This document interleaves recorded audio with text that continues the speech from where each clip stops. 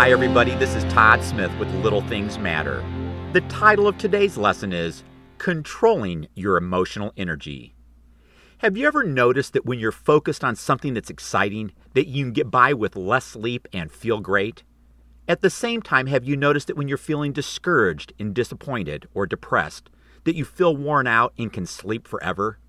It's real simple. When you think about positive things, your energy levels rise and your attitude improves.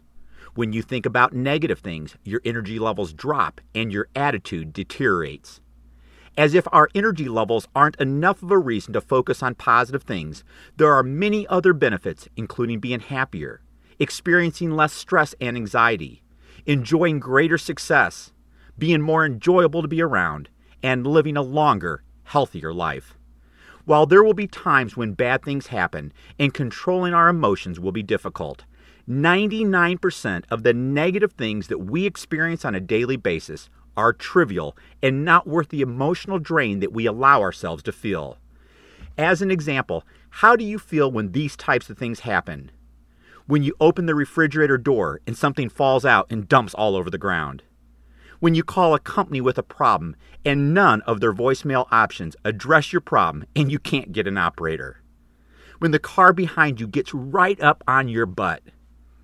When the child sitting at the table next to you won't stop whining. When animals get in your trash and spread it all over the ground.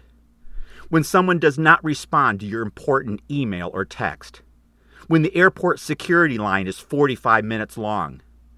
When the car in front of you suddenly puts on its brakes to turn and never uses its turn signal. When the shopper in front of you is laughing and talking with the store clerk and no one seems to care that you're waiting. When people throw trash outside their car window. When someone cuts you off while you're driving. When your food is delivered to your table cold and your waiter is nowhere to be found.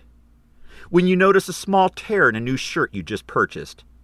When people talk obnoxiously loud on their cell phones in public places. When you see parents screaming at their children. Do I need to go on? It's inevitable. These types of things happen. When they do, we have a choice to make. We can either shrug them off or we can focus on them. If you want to start to take control of your emotions, here are my top 3 tips. Number 1, start being aware of your emotions. For most of my life, I would allow these types of things to aggravate me, and it all happened at the subconscious level.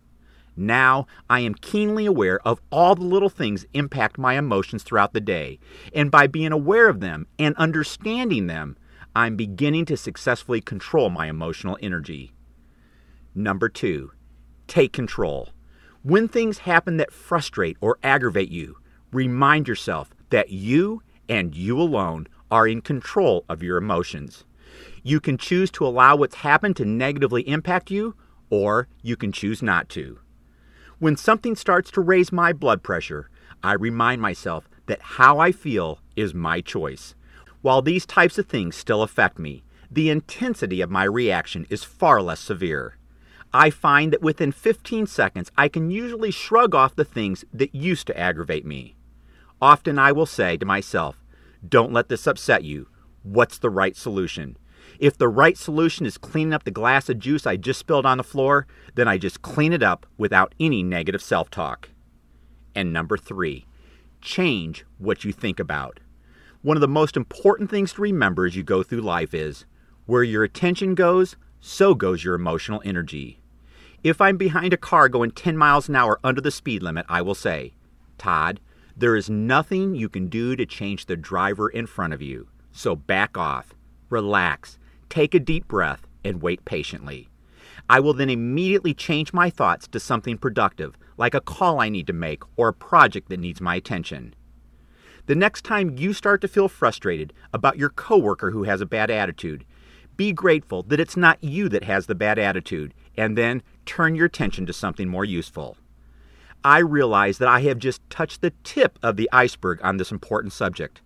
What types of things have worked for you in controlling your attitude and emotional energy? Please share your insights in the comment section below this post on littlethingsmatter.com. And in conclusion, remember, oftentimes it's the small, trivial things that we can't do anything about that kills our attitude and zaps our emotional energy. Take control of how you feel by taking control of what you think about.